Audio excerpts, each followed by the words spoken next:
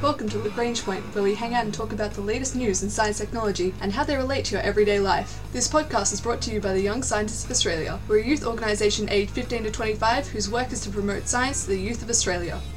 This week a two-part special on science that first makes you laugh and then makes you think. We're going to focus on what happens inside a piece of discarded chewing gum and the strange changes that occur to it over a short period of time, how an invasion and colonisation by outside forces. And we find out about other Nobel prizes. Now, for scientists, one of the most important events of the year occurs in September. In this latter half of the year, scientists, part of the international community, gather to celebrate the finest achievements of scientific research across the world.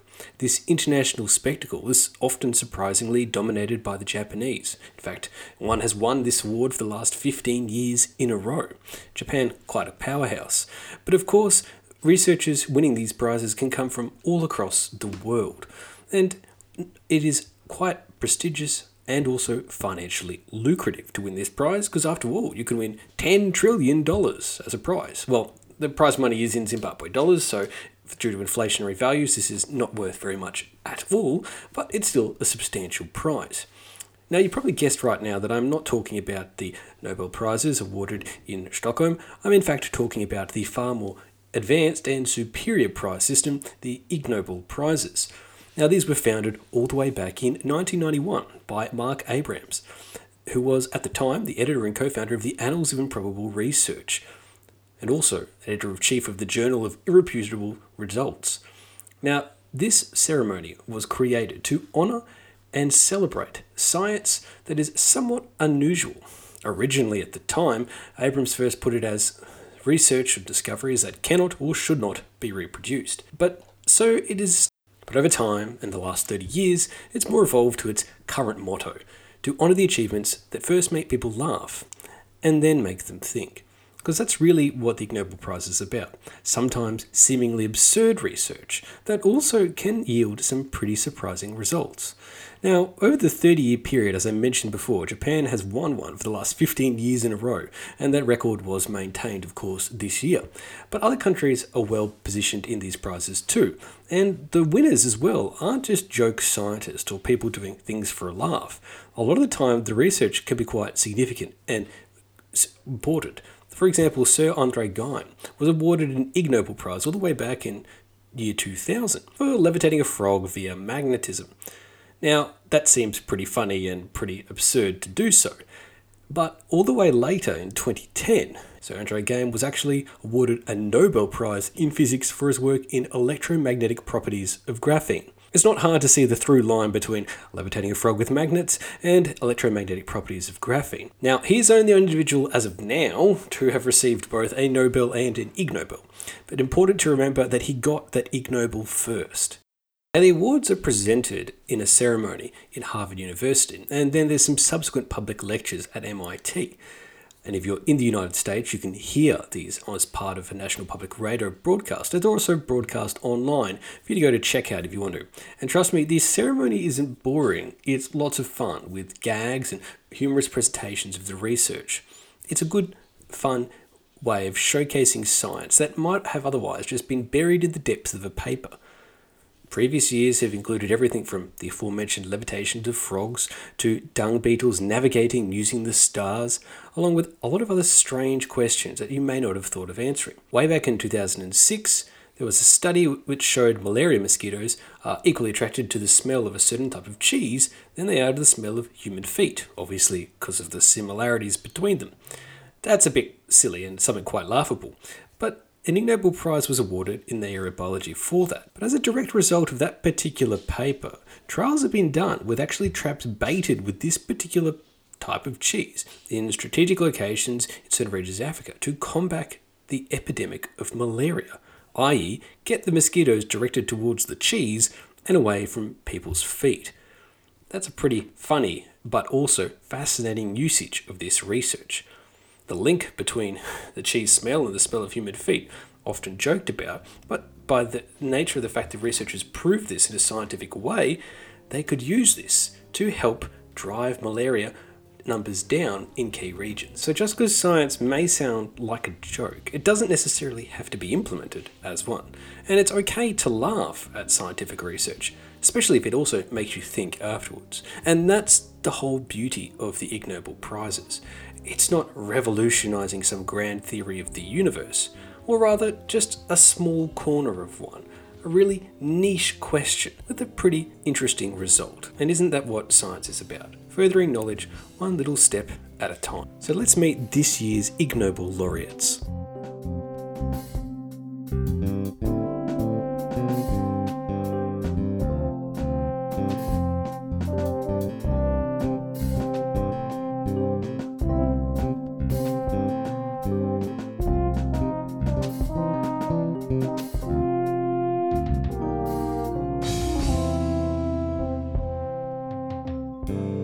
Now, unlike the Nobel Prizes, the Ig Nobel Prizes don't feature a fixed list of categories. Yes, the main ones appear consistently, but sometimes you end up with some surprise bonus ones, and this year is no exception. Of course, the Biology Prize is a mainstay, and this year was won by Susanne Schutz, analysing the various types of purring, chirping, chittering, trilling, all the strange noises that a cat might make, to really model the interaction between cats and humans and how they communicate. And this recognises her achievement over many years, publishing numerous papers on exactly this topic. Now, the Ecology Prize was awarded to Leila Satari, Alba Gulen, Angela Vidal-Verdú, and Manuel Porcar for analysing, using genetics and different types of studies, how bacteria colonises and thrives in wads of discarded chewing gum, and how that varies all the way across the world. Now remember that one, because we'll come back to it later. Now, a large international team of researchers all worked together to be awarded a chemistry prize for chemically analysing the air inside movie theatres to test if the odours produced by the audience are actually reliable indicators of what's going on the screen. Now, in economics, Pavlo Blatavsky was awarded the Ig Nobel Prize for discovering that the obesity of a country's politicians may potentially be used as a good indicator for the level of corruption in that particular country. Lut, Oldatkum, Lippert, and Hohenberger won the Medicine Prize for demonstrating that a unique, or especially unique, way of decongesting one's nose and improving nasal breathing. Well, that is by undertaking sexual intercourse. The Peace Prize was awarded to Becerris, Nalway, and Carrier for testing the strange hypothesis that humans evolved beards to protect themselves directly from punches to the face. And trust me, if you have a large thick beard, it's not entirely fun to receive a punch or to give one. Now, the Physics Prize and the Kinetics Prize are linked and were awarded to two different groups of researchers, and you'll see why they were linked in a minute. The Physics Prize was won by Corbetta, Musin, Lee, Benzi, and Toshi for conducting experiments to learn why pedestrians don't constantly collide with other pedestrians. By contrast, Murakami, Felicani, Nishiyama, and Nishinari won the Kinetics Prize for conducting experiments to learn why actually pedestrians do sometimes collide with each other. The Entomology Prize was awarded to Mulleran, Grethas, Hammond, and Lambdin for the research on a way of getting rid of cockroaches on submarines. And finally, the Transportation Prize was awarded to a large international team who really investigated the safest way to transport a rhinoceros. Not just any rhinoceros. If it's safer to transport an airborne rhinoceros, right way up or upside down. And believe me, the photos on that airlift are pretty spectacular. So that's the awardees out of the way. And believe me, they have all contributed greatly to scientific knowledge across the world and deserve the recognition. But now we're going to spend a little bit of time diving into a few interesting prizes that are really worth a further discussion. And that is, of course, the Ecology Prize first, and then into the complicated area of physics and kinetics.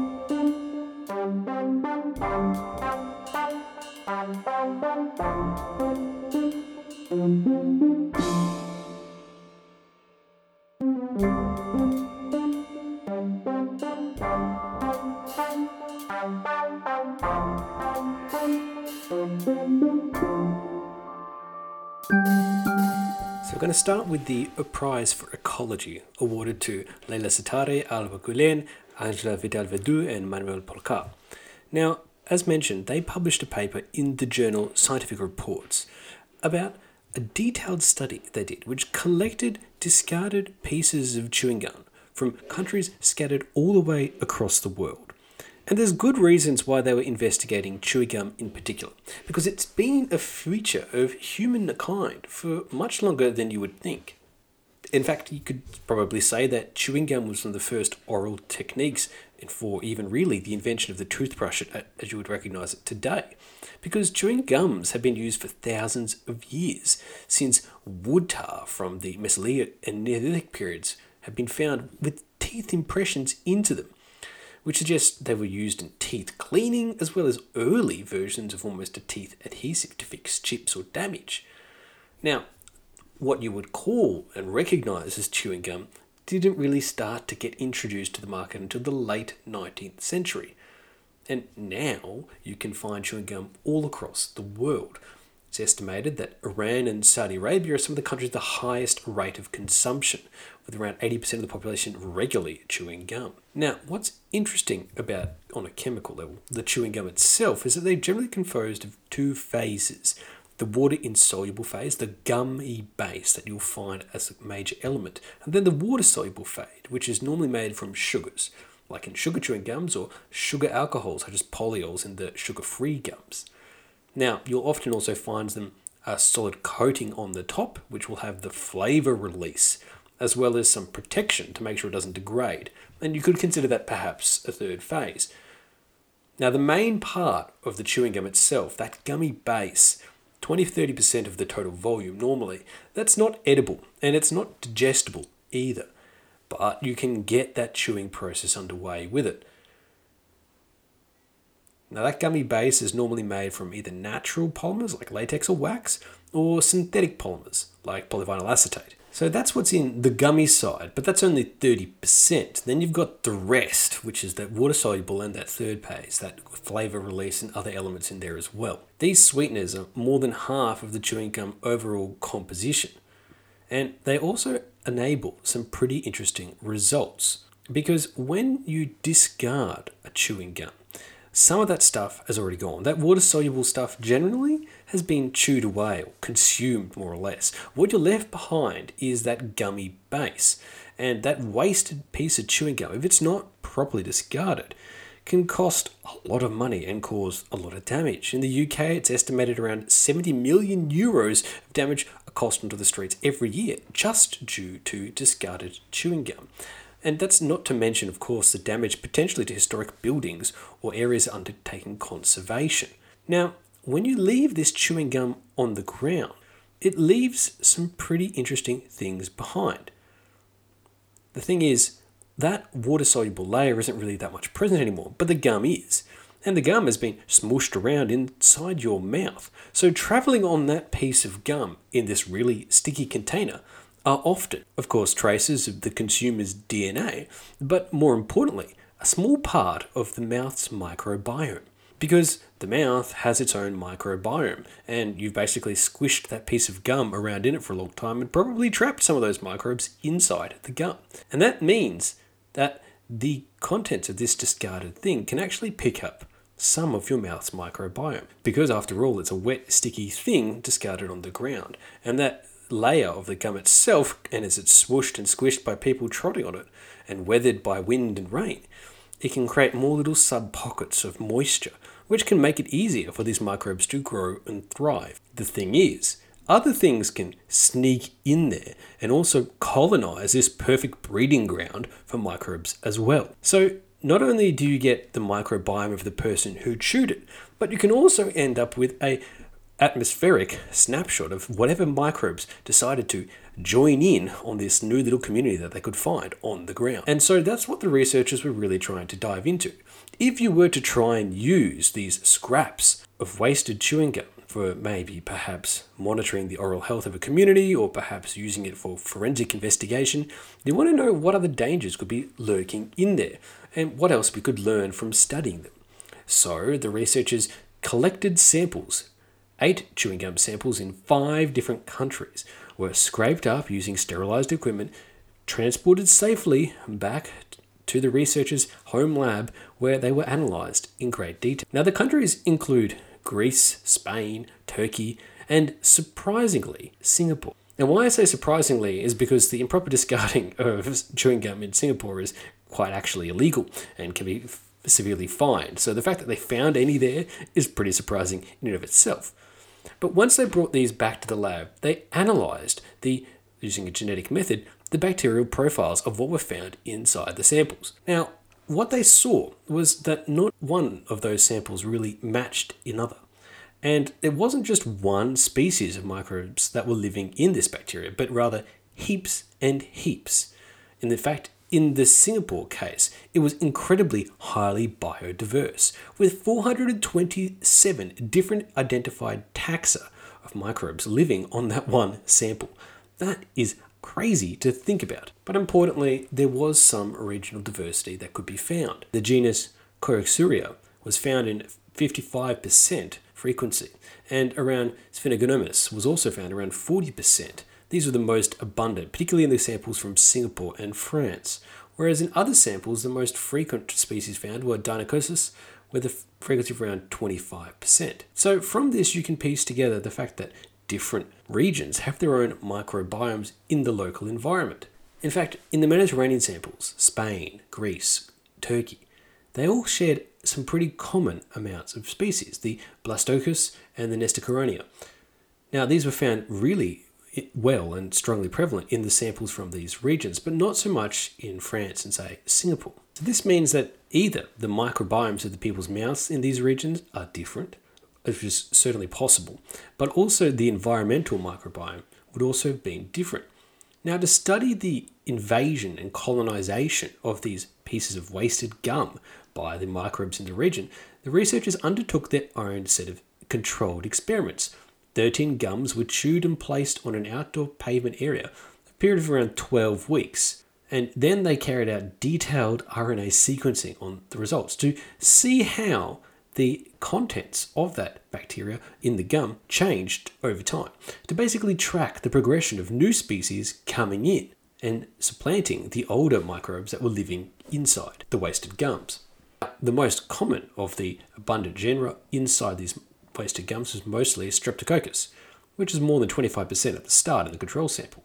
Then, after time in the non-control samples, this radically dropped off and other genera started to make their way in. Of course, they were still there in the final sample, but they had been supplanted as a more populous number of genera by others that sort of snuck in and displaced them. And these were non-oral environmental genera like Rubelli microcebium or Spinophagomus or Acinetobacter or Pseudomonas. Now, these were found in the gums initially at low values, and then they increased over the 12 weeks of the study. This makes sense because these aren't ones normally found in your mouth, but rather in the environment, and they basically snuck into this new environmental condition. So what's important from this is basically, whilst a chewing gum captures a snapshot of someone's mouth microbiome at the time, it's largely displaced by, instead of this oral group of microbes, with rather an environmental group of microbes in just a few weeks. And you have this really interesting case of microbiome interaction where they have one community being supplanted by another. But when we talk about the supplanting and colonization of this new environment, this bit of wasted gum, some rapid ones really sneak in there quite quickly. These environmental bacteria like Coseria or Modernisbacter or Dinococcus, they can sneak in really quickly, and they can be found from samples all over the world. But then there's another slow second wave of microbial colonizers that also make their way into the gum substrate over a longer period of time. Now, why bother knowing about all these bacteria inside a piece of wasted chewing gum? Well, if you understand the type of bacteria that come into a piece of chewing gum, you can learn some interesting things about how you make a nice home for some bacteria to live in. And that in of itself is interesting. But what's more interesting is how this could be used. Because after all, the end result that everyone would love is not to have this chewing gum on the ground causing problems and making pollution. If you could find some way for this to naturally dissolve, well, that would be great. And that's where this bacteria harvesting or colonization may actually be turned out to be a tool for good. Because if you could choose the right environment and make the material the chemical basis of this rubber base able to be eaten by certain common types of bacteria that naturally want to try and dive into it, then not only do you make a great food source for the bacteria to chow down on and live in, but also you would make something that they could help contribute to breaking down of the gum itself. Because there's plenty of bacteria out there that love chewing down and breaking down plastics. We know this. And they like breaking down other types of chemical materials or rubbers. So as long as you designed the gum itself to have the right chemical composition, it's certainly possible to make a gum that will get colonized quickly by environmental bacteria and then rapidly disintegrated by that very bacteria. That would be amazing, because then you wouldn't have to worry about this mess in the first place. So this is some fascinating research published in the journal Scientific Reports about the way in which gum can capture a snapshot of not just the oral microbiome, but also the environment, and how this can vary over time, and how different waves of colonization of different bacteria sneak into this little bit of gum, and lays the groundwork for what could be done to help use this new knowledge to perhaps make a way for the gums itself to be broken down naturally, even if they're improperly discarded. And that's why this is awarded the Ig Nobel Prize in Ecology. This has been the Young Scientists of Australia's podcast, Lagrange Point. Rhinoceroses hanging upside down to tales of how chewing gum left alone can get interrupted and colonised by various forms of bacteria. We found out about some of this year's Ig Nobel Prizes. Our ending theme was composed by Audionautics. Head to ysa.org.au for more information about the Young Scientists of Australia.